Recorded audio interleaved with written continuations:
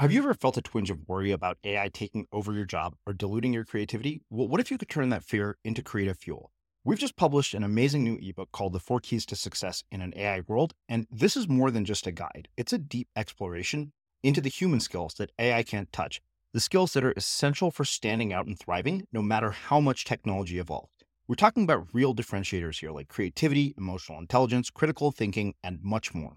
Inside, you'll find actionable insights and strategies to develop these skills, whether you're a creative person, a business person, or just simply someone who loves personal development. This isn't a story about tech taking over. It's a story of human creativity thriving alongside AI. Picture this, AI as your creative co-pilot, not just as a tool, but a collaborator that enhances your unique human skills. The 4 Keys ebook will show you exactly how to do that and view AI in a new way that empowers you instead of overshadows you. Transform your creative potential today. Head over to unmistakablecreative.com/4keys. Use the number 4, KEYS. That's unmistakablecreative.com/4keys and download your free copy. Money's a byproduct. It's a byproduct of value creation. And the more value we can create by impacting people or reaching people, and really the biggest way to deliver that value is to create a compelling vision. I think vision is the rarest commodity that there is in the world. And if we're in scarcity, it's hard to have vision. So if you could be more abundant, what you realize is vision is what drives the most value. I'm Srini Rao, and this is the Unmistakable Creative Podcast, where you get a window into the stories and insights of the most innovative and creative minds who've started movements, built thriving businesses, written best-selling books, and created insanely interesting art. For more, check out our 500-episode archive at unmistakablecreative.com.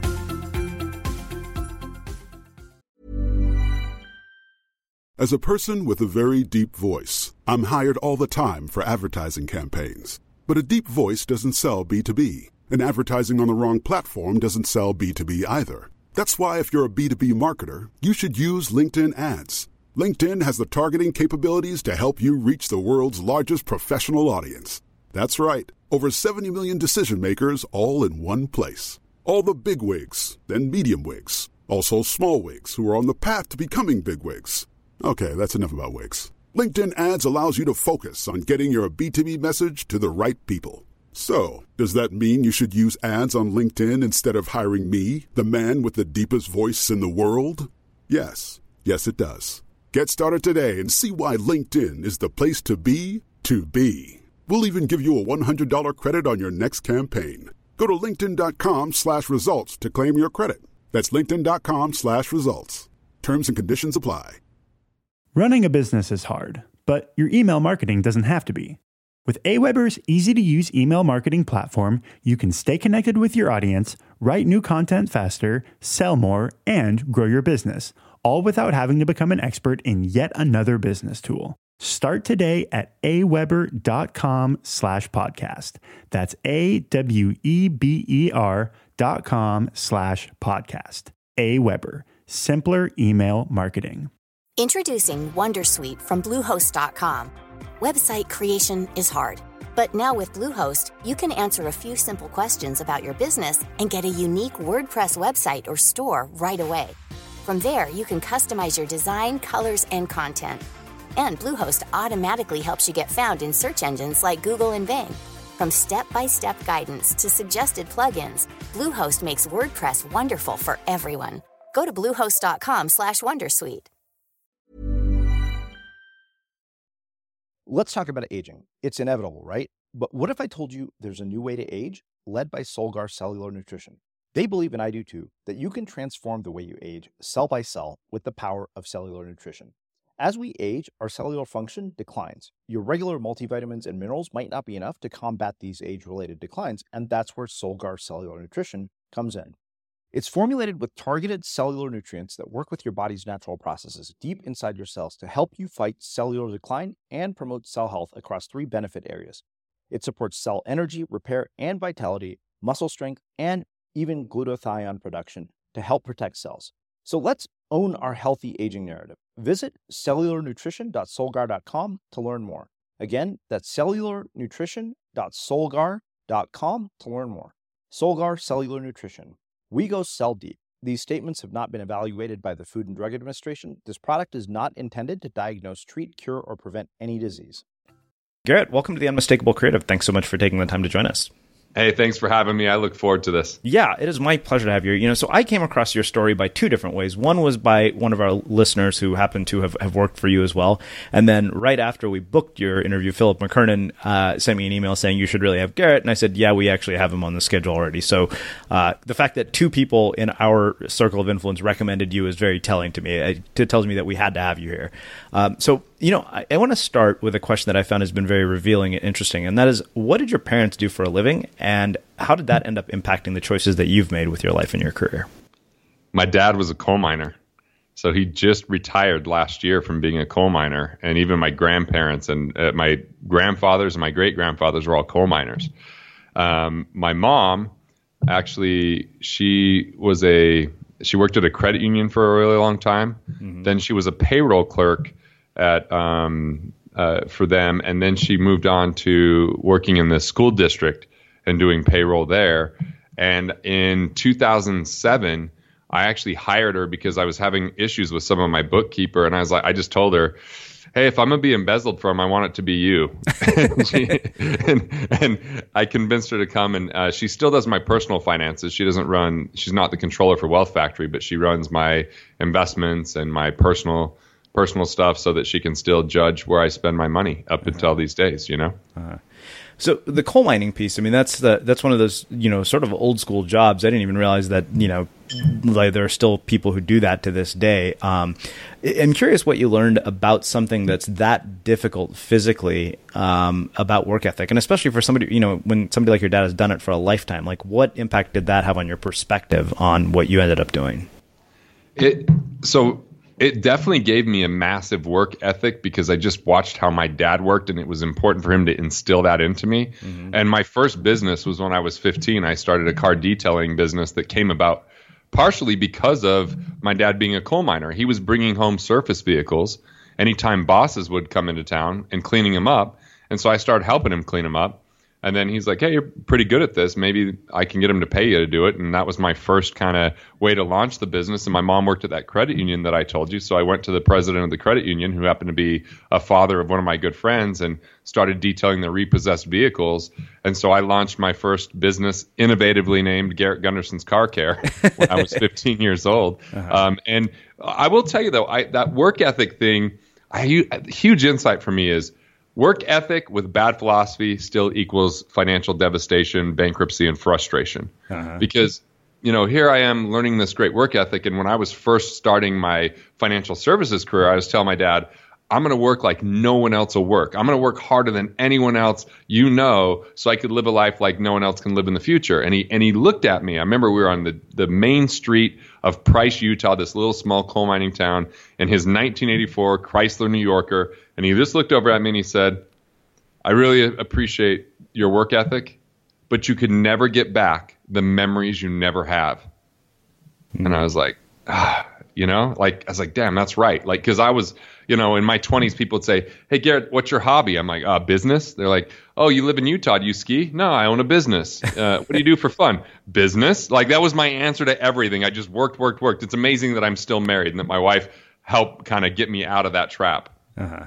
Well, I do want to spend a bit of time talking about sort of getting into that trap in the first place, and really thinking like that. But I want to ask you another question first, and that is, having had this sort of entrepreneurial instinct as a kid and knowing that a lot of parents are listening to this, I'm curious what you would tell them.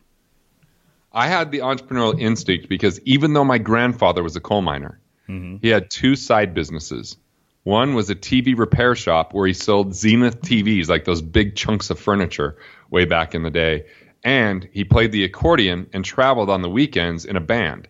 And so when I was 5 years old, I'd jump in his red van, go around the community. He'd be fixing TVs. And I guess when you knew I was an entrepreneur is when he said, don't touch this.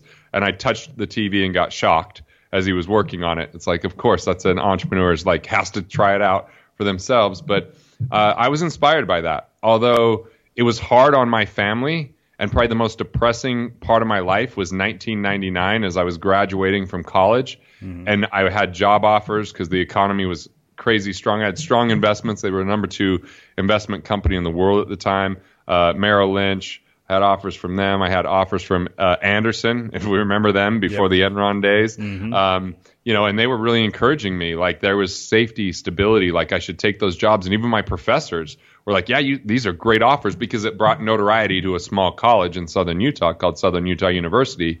But fortunately, I had a dean. The dean of that college came to me and said, stop taking advice from people making less money than you. I'd already had 3 years in financial services while I was going to college. And he actually encouraged me to go my own route. And even though my grandfather sat down with me, okay, just really quick on this story. My grandfather was one of my first clients, and that's just out of courtesy and out of family, right? Like I don't really know what I'm doing yet, but he's like, yeah, sit down with Grandma and I, let's sit down. And, we did a couple things, and they moved some money over to me, and, all happy and good. But then in 2001, his sister got really sick, like deathly ill. And my grandfather had 2 sisters, but the one sister, his oldest, never got married. His other sister had an arranged marriage. This is an Italian family. And then he got to kind of pick what he wanted, because he was the baby of the family and the boy. But they stored all of their money with the oldest sister. Well, now she's really sick, and she's getting in the hospital, and they're worried about this being confiscated through possibly nursing care, medical bills, all this kind of stuff. And so instead of me just being, someone he did a favor for, he actually called on me and said, can you help me?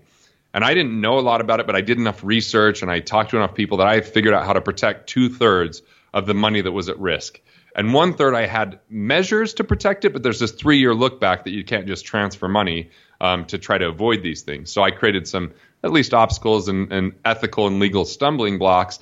And I remember when I finished doing that for me, he told me how glad he was, but he was still like, okay, when are you going to get a real job? Like, there was that in my family, there's real jobs, and then there's entrepreneurship, which is not a real job. And I wanted to make my grandfather proud. I wanted my mom to be proud. She had done so much to invest in my career, as far as my car detailing business up until that point, and my financial service business up until that point, had invested in so much where I got really good grades. She was really all over me about that and super supportive. So I wanted to make them proud. But it was really hard to do something different, and I chose a different path. But I got to tell you, in September 8th of 2001, I ended up making more that day than my grandfather had ever made in a year, and I went and showed it to him.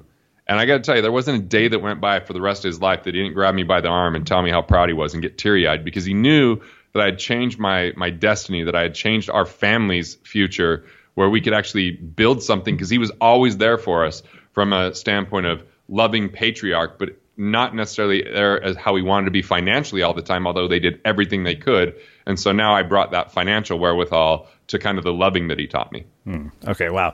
So many questions come from that. So I want to go back to something you said earlier, where you said, work ethic combined with the wrong value system still equals financial disaster. And I want to tear that apart and talk about that in specific detail. And then the other question that comes from that is, you came from basically, a family of people who are blue collar workers, like, coal miners. And yet you've had a significant shift in sort of what you were taught about money and your relationship with money. So I'm curious how that happens later in adult life.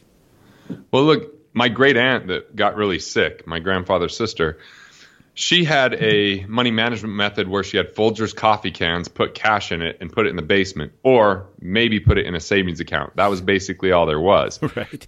I mean, definitely living on the scarcity side. So when I won $5,000 as a teenager for being the Young Entrepreneur of the Year, I wanted to invest that money, partially to get out of the old dilapidated town I was growing up in and make it to the thriving metropolis of New York? Salt Lake City.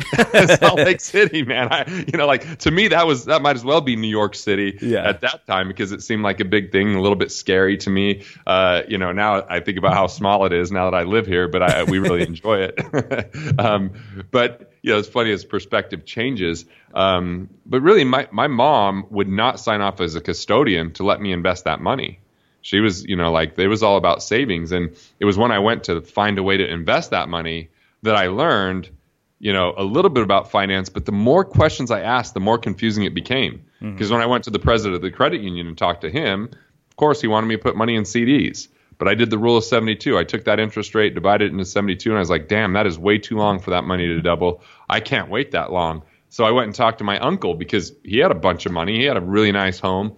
My aunt told me that he made a lot of money because he was an executive and then lost a lot of that money in the stock market. Maybe I should look for someone else, right? So I just started asking more and more questions. And when I was finally 18, I could invest the money, and I made a mistake. I invested in something that was supposed to be great, but I did the research on it in my econometrics course in college and figured out it wasn't going to do what they told me it was going to do. It was statistically impossible. And not only was it not going to do what they said it was going to do, which was going to be turn me into a multimillionaire 30 years down the road, it had a 98% chance of not succeeding at all and just completely being eliminated because of the fees and the issues inside of it. So I just started talking to more people, and that's when I got offered an internship, which also means a place to peddle products to family and friends. I mean, it wasn't like I was learning as much about finance as I was learning about bringing in referrals to the firm. So it was a rude awakening for me in a lot of ways.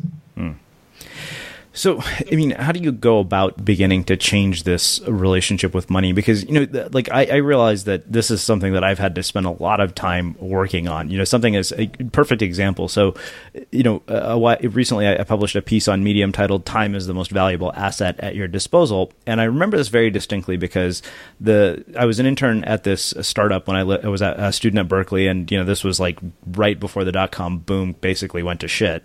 And the CFO called me into his office, and we got to talking. He said, "So why exactly do you want to be rich?" And, of course, as an 18-year-old, I rattled off like a ton of, material possessions, or 20-year-old. And He actually told me, he said, what money gives you actually is not all that, but time. And time is the most valuable asset at your disposal. So, for example, when I moved into a new apartment, I got all this new furniture, a bed, a couple of bookshelves, and I thought, okay, you know what? It's going to cost me about $200 to get somebody over here from TaskRabbit to come in and build all this stuff, and they'll be done with it in like 3 hours. I don't even think it cost $200. It was like $160. And in my mind, I was kind of like, what's my hourly speaking fee? It's way more than that, so the $160 is a no-brainer. But it's taken me a very long time to even begin to think like that. Well, look, how many times do people get trained to live within their means? Mm-hmm. And living within your means, yeah, that's important, but most people think about cutting back, sacrificing, delaying, not spending, very either or. Like, I think we're programmed. I think we naturally are more abundant. Think about when we're kids. Most kids, they think that they could do anything to a certain degree, but then we get conditioned over life to become more scarce, right? Fear, doubt, worry, lack. If someone else has something that's less than for another person. We look at the news, there's all this negativity. So there's so many ways that the brain can get addicted to scarcity thinking that gets to people thinking about restricting, cutting back, but no one shrinks their way to wealth. We can't pinch pennies till we get blisters on our fingers and expect to be really wealthy in the future, because wealthy is not just what you have, it's how you live. Benjamin Franklin said, wealth isn't just the man that has it, but the man that lives it. And that really resonates with me, because I began my life with the Ebenezer Scrooge methodology of finance. I was going to scrimp my way there. I had learned from my family. I'd learned from the best at being in scarcity. And it wasn't until I got an award early on. I mean, I was still in my early 20s. I had just gotten married, and I got this award at MDRT, which meant I was selling life insurance at the time. And when I came out to the hallway at this Vegas convention, I ran into someone I met before. Her name was Nancy Ogilvy. And I'm talking to Nancy, and she's telling me, like, how that's so cool you got that. She goes, I can't wait till you get to the next level. You get to spend time in these masterminds around other people and learn more about money and what it is. And I'm like, what do you mean? I'm like, Rookie of the Year. I just got this award. But at the same time, I respect her enough. I'm like, what do you mean? So I started having these conversations with her. And I started talking about my philosophy, which was, hey, we'll have kids once we have $1 million in the bank. Hey, we live in an apartment even though we own 14 rental properties. I told my wife that, we don't need to have new clothes. And her parents had to buy her clothes because she was a school teacher, because I was just in scarcity. It was pinching. It was cutting back. I was a miser, basically. I mean, on my way to be a broke millionaire. My Bible at that point was The Millionaire Next Door, and I thought I could just save myself rich. But the reality is I invited scarcity, and scarcity stunts growth. So there's two other ways to live within our means. One way is to be more efficient.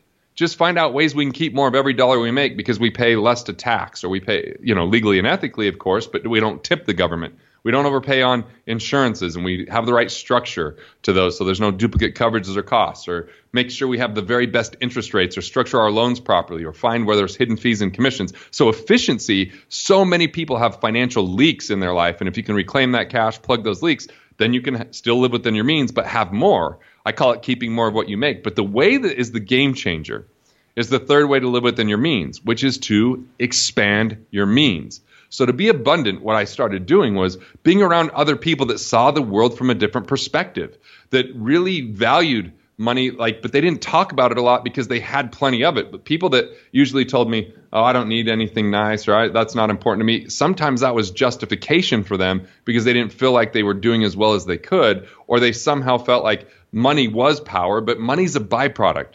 It's a byproduct of value creation. And the more value we can create by impacting people or reaching people, and really the biggest way to deliver that value is to create a compelling vision. I think vision is the rarest commodity that there is in the world. And if we're in scarcity, it's hard to have vision. So if you could be more abundant, what you realize is vision is what drives the most value. And if you have a clear, compelling vision, like for me, I want 1 million entrepreneurs to achieve economic and financial independence by the time I hit the grave. That's what it excites me. It gets me thinking bigger than what I know how to do by myself. It has me enroll other people, sell the vision to others so they can come and be part of building it with me. And it's not something I have to go alone. And I think that's where the biggest miracles exist, is when you say something that you don't know how to accomplish on your own. And I think as an entrepreneur, we have just a titch of ignorance combined with arrogance to say something like that. But as long as we know that other people can get involved, every great invention was impossible at some time, didn't exist. It started in someone's mind first. But if we're in scarcity because that's where our family roots are, because we're always worried or thinking about money, I think financial freedom comes when money's not our primary reason or excuse why we do or don't do something. For most people, money and time are their two scapegoats. I can't afford it. I don't have the time for it. And they say that, and we let everybody off the hook when they say those things, because then we get let off the hook. But for me, it was spending time with the right people, number one. And number two is creating daily habits. This is what allowed me to be more abundant, to feel more financially free, is I would just start the day with some exercise, reading or listening to something. Typically it's reading. I might listen, I still have some old school audios that I put in and listen, or I pull up stuff on Apple TV and listen in the morning. And then doing something that I would call on the enlightenment side, which would be anything from meditation. For some people, it might be prayer. For some people, it might just be gratitude. But I found that if we start the day like that, it's like putting on armor of abundance so that scarcity is more likely to ping off of us. And then we show up as a better version of who we are when we treat ourselves as a great asset. We invest in ourselves, and we're really selective with who we spend our time with. Because you could have great relationships, but it only takes one really bad relationship to decimate wealth or to destroy someone's mindset. So I know that was kind of a long answer. It was a profound question that you came up with, so I had to give it some attention. That was epic, which, as you might have gathered, raises so many more questions. It's really interesting. You brought up the relationship piece, and I'm in the middle of a section about a book where I'm writing about the role that our relationships play in our creative accomplishments and our ability to be creative. And I said I can find an almost direct link between all of the most significant career accomplishments that I've had and the quality of the people that are in my life. For sure. Love that. Yeah. So I would like to look at this through the lens of maybe going through it a more practical example. You brought up a lot of things like daily habits. You brought up the shift to abundance, because the thing that I think is interesting is that a lot of us understand something like this intellectually, but we're not able to make the shift emotionally. So first, why do you think that is, and how do we deal with that? I think part of it is because we're worried about how we're going to present ourselves, how we're supposed to look, the amount of judgment and social media and people. So I think when people get in that situation, there's two easy ways out, but they're not always easy to make that choice. One is, if we're not feeling great, if we're willing to call someone that's a peer or a mentor and just say, hey, I'm having a bout of scarcity, or I'm mentally struggling with something, or hey, I'm just feeling a little depressed. I don't feel on my game. If we're willing to admit that to someone that's at our level or higher, that's a trusted source, they can ask us questions that we don't know how to ask of ourselves, because the higher the emotion we have, the lower our IQ becomes in a lot of ways.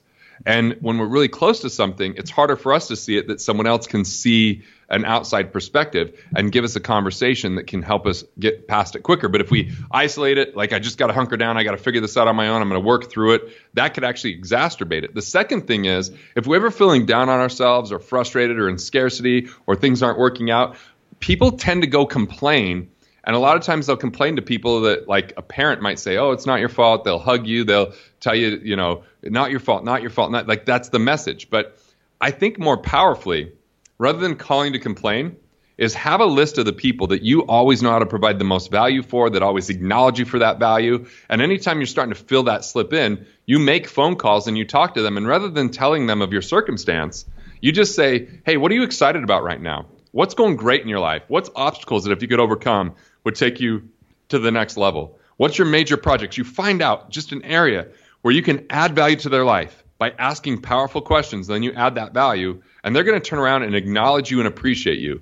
And sometimes that outside perspective of appreciation appreciates your mindset to recognize who you really are, what you're really capable of, and what you really mean to other people, because we discount our own value sometimes and we try to go it alone. And as a rugged individualist, where if we're just willing to be open and honest, that authenticity creates a currency that lets us get past those detrimental pieces. Say hello to a new era of mental health care. Cerebral is here to help you achieve your mental wellness goals with professional therapy and medication management support. 100% online. You'll experience the all-new Cerebral Way, an innovative approach to mental wellness designed around you. You'll get a personalized treatment plan from a therapist, prescriber, or both in a safe and judgment-free space. Your Cerebral therapist or prescriber will outline a customized plan with clear milestones along the way, so you can get to feeling your best. With Cerebral, you're not alone in your mental health journey. We're here to empower you to live a fulfilling life. So take that first step towards a brighter future and sign up today at Cerebral.com/podcast and use code ACAST to get 15% off your first month. Offer only valid on monthly plans. Other exclusions may apply. Offer ends July 31st, 2024. See site for details. As a person with a very deep voice, I'm hired all the time for advertising campaigns. But a deep voice doesn't sell B2B, and advertising on the wrong platform doesn't sell B2B either. That's why if you're a B2B marketer, you should use LinkedIn ads. LinkedIn has the targeting capabilities to help you reach the world's largest professional audience. That's right, over 70 million decision makers all in one place. All the big wigs, then medium wigs, also small wigs who are on the path to becoming big wigs. Okay, that's enough about wigs. LinkedIn ads allows you to focus on getting your B2B message to the right people. So, does that mean you should use ads on LinkedIn instead of hiring me, the man with the deepest voice in the world? Yes. Yes, it does. Get started today and see why LinkedIn is the place to be to be. We'll even give you a $100 credit on your next campaign. Go to linkedin.com/results to claim your credit. That's linkedin.com/results. Terms and conditions apply. Running a business is hard, but your email marketing doesn't have to be. With Aweber's easy-to-use email marketing platform, you can stay connected with your audience, write new content faster, sell more, and grow your business, all without having to become an expert in yet another business tool. Start today at aweber.com/podcast. That's AWEBER.com/podcast. Aweber, simpler email marketing. Introducing Wondersuite from Bluehost.com. Website creation is hard, but now with Bluehost, you can answer a few simple questions about your business and get a unique WordPress website or store right away. From there, you can customize your design, colors, and content. And Bluehost automatically helps you get found in search engines like Google and Bing. From step-by-step guidance to suggested plugins, Bluehost makes WordPress wonderful for everyone. Go to bluehost.com/wondersuite.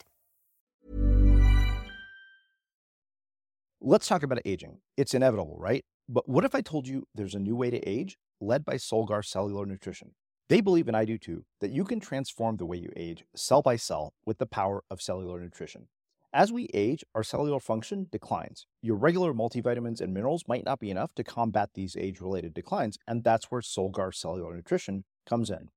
It's formulated with targeted cellular nutrients that work with your body's natural processes deep inside your cells to help you fight cellular decline and promote cell health across 3 benefit areas.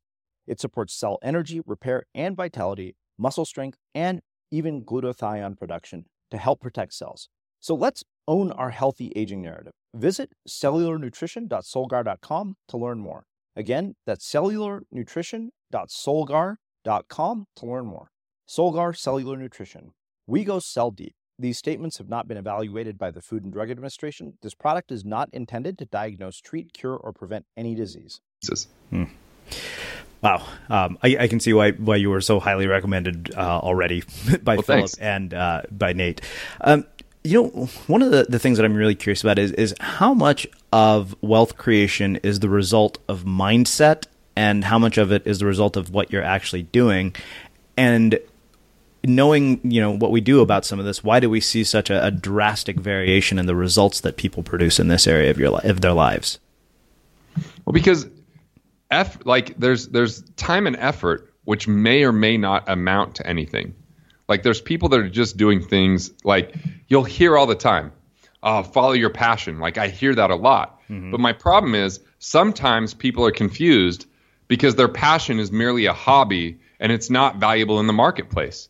So they're passionately working towards something, wondering why they're not making money at it. They're working harder at it all the time, but it's not translating because either A, they don't have the right relationships, or B, they don't have the right knowledge and skill. Maybe they need to learn some business principles or some marketing principles, or they're not spending time with the right relationships. Like when I remember in 2008 when Killing Sacred Cows was coming out, I wanted to take it to New York Times.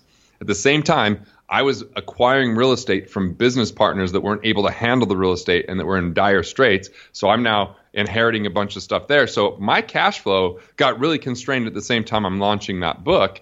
And I just remember it was July 3rd of 2008.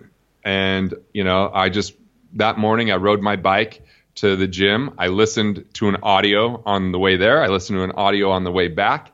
And then I did my morning meditation, and I had a plan that day where that afternoon we were going to go to one of my friend's house that had a pool, taking my wife and kids. I was feeling really dialed in with my fitness and my health. So had good social relationships. We were going to go to our cabin afterwards. So things were dialed in from a living my purpose. I'm launching my book. Mindset, I was doing my regular routines. I was talking to the right people, learning.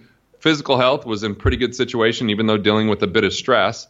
And then socially, I had really quality relationships. But financially, I just written a $91,000 check to Planned Television Arts. I just written $66,000 check to Remnant Rate to buy New York Times and Wall Street Journal ads for my book and inheriting this real estate. So I was at a place where I was like, I am cash crunched. I am financially in a really difficult spot. But then what was cool is I got introduced via email before I went to the social event later that day to the very person I was listening to on the audio, which was Joe Polish. And so Joe and I end up getting on the phone. He spends an hour and a half connecting to me to people to make sure that my book, they can help me promote my book, and even got me a client from just that one phone call. And then at the end, he invited me. He said, "Hey, you should join my mastermind." I'm like, "Great. How much is it?" He said, $25,000. And it's in a week and a half from today. And I was like, man, I just wrote this check. So I was like, all right, I'm going to, instead of say I can't afford it, I'm just going to say, Joe, can you give me a little time? I want to see what it's going to take for me to afford that and come up with the money before it's time, but plan on me being there. And then I went to work on the solution rather than using a debilitating declaration that cut it off because I say, oh, I don't have the money. And I think that we're all a lot more resourceful and resilient if we allow it, if we're willing to be with it, and if we're willing to own it and have a good network around us. I mean, that's been huge, because then I met a bunch of great people from that. The trajectory of my career took off. I mean, some of the people that I met that I ended up doing business with in 2010, he introduced me to this guy, Patrick Gentempo. Patrick sent me hundreds upon hundreds of clients and has been one of my biggest advocates. That came from me joining that group. John Butcher came from me joining that group. Same. He sent so many clients. He became a client. We became really close friends. He impacted my quality of life. So, I think that those are the moments. Like when I met Pat Gentempo, he was like, oh man, we have an event in, just a couple of weeks. I would love to have you there, but I know you're busy. I moved mountains to be there, and we signed up 7 clients. I didn't even speak at that event. He just spoke about me from the front of the room, but I also learned, and that event, actually, we learned a lot about health that made a huge difference for my son, who was going through major, major health issues at the time. So I think that the philosophy of this is people over projects, move mountains for the right relationships, communicate with those relationships, and to find time for it, I have a really simple formula. Friends are those people we choose to be with. Invite them to things, say yes to their invitations. Rather than having a major blowout with other people, there's some people it's good to be just friendly with. I would never say yes to an invitation of theirs. I would never give them an invitation to anything because they're either toxic, they don't want to see me succeed, we don't share the same values. But rather than getting in a fight with them or making a big deal, I just keep it really cordial, and I never promise anything, or I never try to be in a place with them. And that frees up the time for those really high, powerful quality relationships, which I do everything I can to spend time with those. Okay, so the other part of the question was the variation that we see in people's results, because we have so much access to information. I think one of my favorite Seth Godin quotes is, he says, anybody listening to this has access to more resources than the King of France did 200 years ago. I don't know if the King of France was around 200 years ago. My timeline might be a bit off on that. But when he says something like that, you think, yeah, that's true. But then why do we see the variation in people's results that we do? I think that there's several reasons. One of the big ones is that business owners focus on revenue far too often and don't take care of their personal finances, and therefore they're not liquid enough. Like, business owners tend to be optimistic in a lot of ways, and they redline, so they just reinvest too quickly back in their business before they built up a peace of mind fund or a war chest, because all of us are in store for financial surprises. Some that derails because they're ill-equipped, they're ill-prepared. Like, we hear about all these small businesses that go bankrupt, but did you know it reduces it around 40% in the first 5 years if they set up a corporation?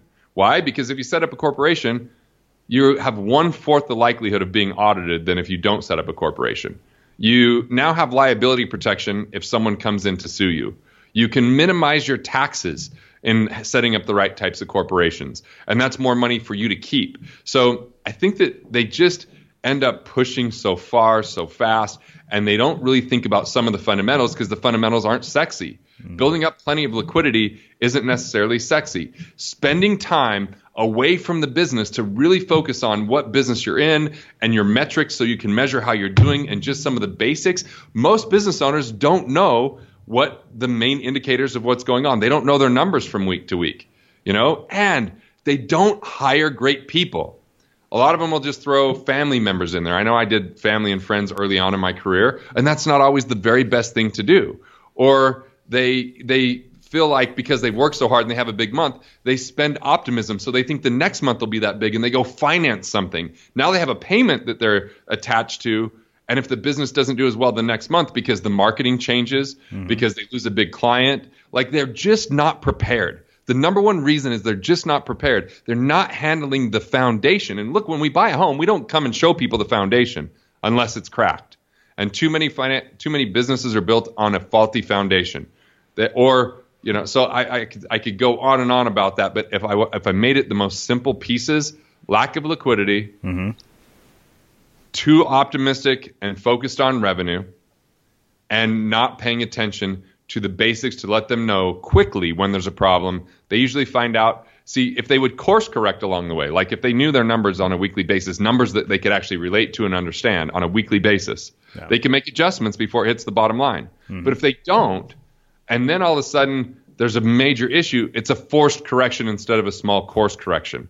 So I know a lot of business owners that don't confront their employees. They don't build a good culture. They just hope that it'll all work out, and they just will their way through it, right? They'll heroically come in and save the day. That wears them down. They don't have enough staying power for 20 years if that happens. And then when you lose that energy, you can't deal with the minutia that normally you could deal with. I had 2 partners die in a plane crash in 2006. And 4 months after they died, I had been trying to keep all 42 employees together. I'd been getting up at 5 a.m., working all day long and getting home, and my wife and son were already asleep. And then I remember right before Thanksgiving, because it was June when they died, and it's November now, right before Thanksgiving, I was double booked for an appointment.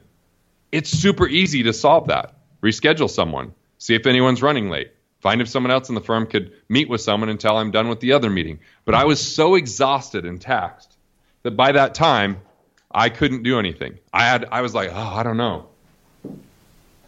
So I had to all of a sudden, if I didn't have liquidity, I would have been toast. It would have been it for me.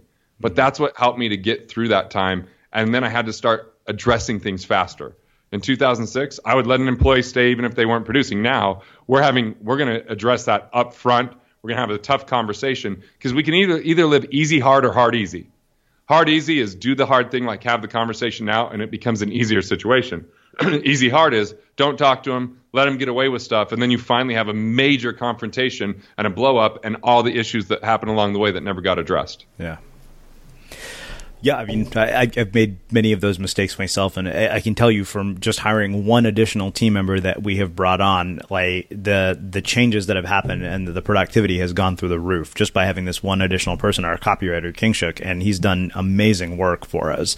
And just the sort of the things we're able to accomplish, and even the course correction, we're looking at things, and thinking 6 months ahead of where we're at right now to think, okay, after we do this, we have to think about what the next move is in order to make sure that we're sustainable.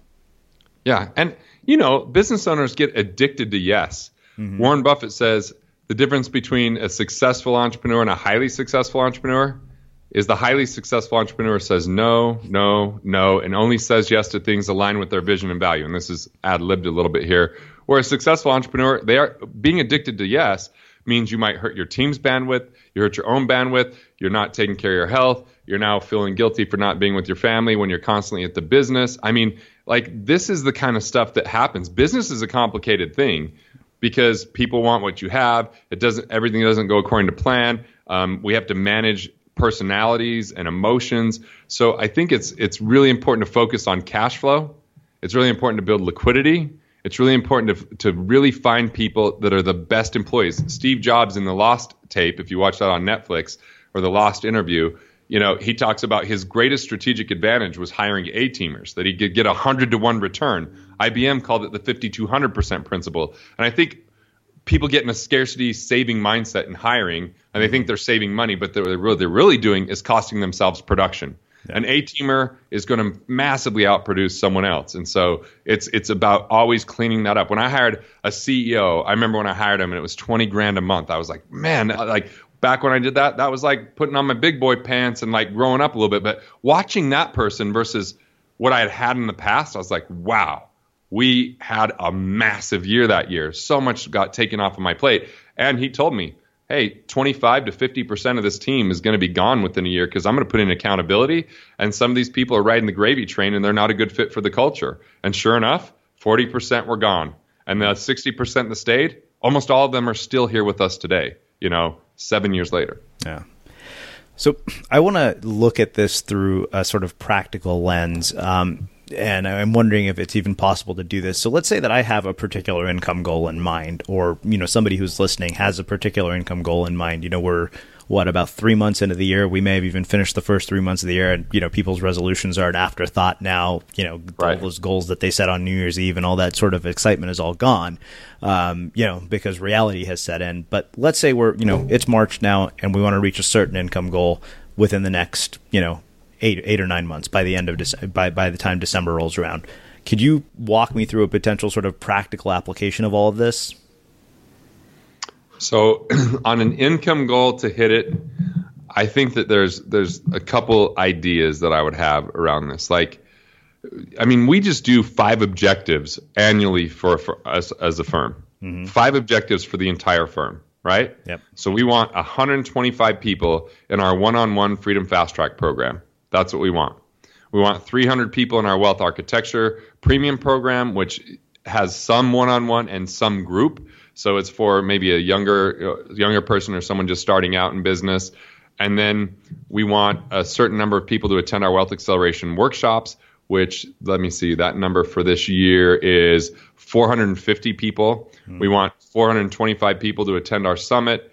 and let's see and then we want a certain number of leads that we're generating so that we could sell some of our digital products. We don't have really a number on the number of digital products we're selling, just a number on the number of leads that we're bringing in. So those 5 objectives, if we hit that, we have a pro forma. We know exactly what everybody in the firm gets paid from a bonus, from a salary, and we pay much more on the bonus structure than we do salary because we believe more in a production economy than a time and effort economy. So if you're going to want to make more money, there's a simple equation to have in your head. Number 1, how can I reach more people than I'm currently reaching? Mm-hmm.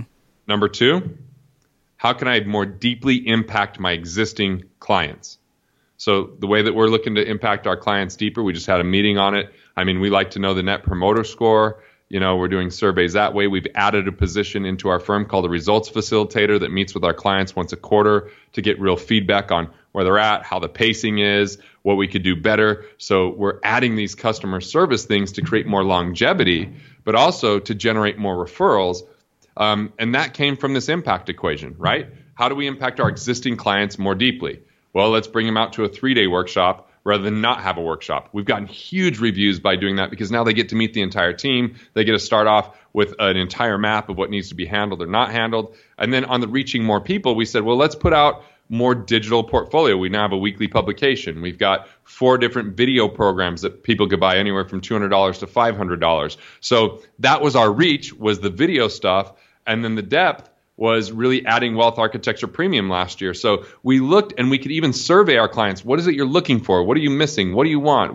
What's your financial situation like? That could really help us build those kind of things. But I think the 3 to 5 objectives, being crystal clear on what your 3 to 5 objectives are, and then every quarter have objectives that are 3 to 5 to meet your annual objectives, are powerful to get that additional income. And then just continually asking the question, what can I do to impact people more deeply? And how can I reach more people? And then for the individual, here's how you're going to make more money.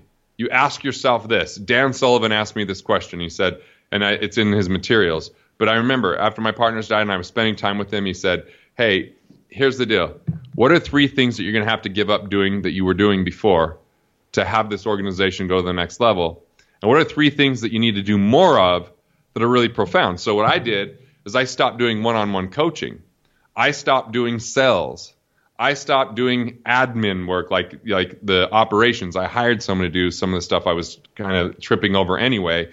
And instead, I started putting together digital programs. I started doing more webinars, and I started writing a lot more. And those are much higher leverage activities. So scaling your business will help you get there. But I think at all of the turn, you have to say, how can I bring in more cash flow that isn't completely reliant upon me just putting in more effort? So that it's really thinking about it from a scaling type of standpoint. Is that practical enough, or is it still kind of... No, that was incredibly practical and awesome. I mean, it was mind blowing to me that the part that I'm curious about is, we look at this sort of at a macro level. How does this manifest on a day-to-day basis? Like, so let's say I figure out what those things are that I shouldn't be doing and what those things are that I should be doing. As somebody who spends a lot of time thinking about creativity and productivity, and if somebody who's writing a book about creative habits, I kind of have a pretty solid idea of what my highest leverage activities are. They're having conversations like this and writing, and that really is about it. Like, I think those are, and of course speaking, those are the places where I'm pretty convinced I create the most value. So Bill Gates would look at his calendar at the end of every day, and he would just say, what did I do today that someone else could have done? Yeah. Whether it's someone we have to hire or someone we already have, every day. And just continued to figure out how to delegate. So here's some of the secret sauce. If you want to do what you do best and not get trapped in this, kind of what's supposed to be a business but feels more like a job, this is the key. You delegate roles, not tasks. Most business owners think they're okay at delegation, but they're delegating a task. When the task's done, the person comes back to ask for the next thing. When you delegate a role, someone owns the role. They only come to you when they want support in accomplishing something, but the tasks that actually fulfill that role, they choose, and they choose how they go about getting it done. You just make sure that you're both really clear about the conditions of satisfaction of the finished product. So no micromanaging for you, and there's empowerment for them, because now the buck stops with them. Now they're owning a role. When you can get where people are owning a role, you free up so much. Like My chairman owns that role. My CMO owns that role. Like those guys, my enrollment director, they own that role. So I'm not tinkering unless I'm asked to come in and contribute. I'm not having to proactively manage every little piece. I'm just getting reports. So I know, hey, are they accomplishing what they're out to accomplish? It saves me so much time that I can now focus on these other things. The next thing, though, is how we structure our days. So for me, Mondays for me are where I get all my business meetings done. I meet with every licensee. I meet with everybody in my organization that's critical for me to meet with, whether it's with the coaches one-on-one or in a group meeting, whether it's with my partners or whether it's with, like I said, the people that are licensing my stuff or people that I'm part of their advisory board. Those are my Monday type meetings. And my Monday is just packed with 15-minute, 30-minute, and 45-minute meetings all day long. I finish a little bit early because those are not always that's not the easiest day, but what it does is it lets me make sure everybody's on track. They got what they need from me and they move forward powerfully. Now on Tuesdays, that's my project day. So Tuesdays is a day I'm going to be writing books, editing books, working on my talks. That's what Tuesdays are for. And now I'm not shifting gears, meeting with someone on the team, but then trying to go back into writing something. I find that those days are just decimated unless I have a totally different place and location. I go to my home office on Tuesday project day. I use the productivity planner. I write down what I'm going to do on those days. I go through my Pomodoros. I basically, get so much more accomplished. Then Wednesday. Wednesday's a day I love to do podcasts on Wednesdays. I love to develop new relationships on Wednesdays. That's where I might do a little bit where I get brought into something we're doing in the firm where I might do a little bit of coaching or like today, I did State of the Union to my entire firm. So then Thursdays and Fridays are my flex days. I might be speaking on those days. That might be another project day. That might be a day where I'm doing webinars. So I really structure those first 3 days, and then I have flex days for Thursday and Friday. But I also categorize things into 4 areas. The first area are things that I'm doing now. Things I'm doing now live on a calendar with a beginning and end time within the next 2 weeks. So I've created space for it to be accomplished. It exists there. It's not on a task list. My not doing now means I'm going to do it, but not for the next 2 weeks. So I move it to a not doing now folder, and this is how I organize my emails. This is how I organize so much stuff that comes in. And then I can just revisit that every week or every other week. Is it time to move it into the doing now side of things, right? Then I have my parking lot. My parking lot is, I like this idea. Definitely don't have the bandwidth. Definitely not part of my main objectives I'm working on this quarter. But I'd like to revisit it because down the road it might be good. Most of my parking lot never gets done because it ends up feeling like a good idea in the moment, but it isn't always as cool as I romanticized it up front.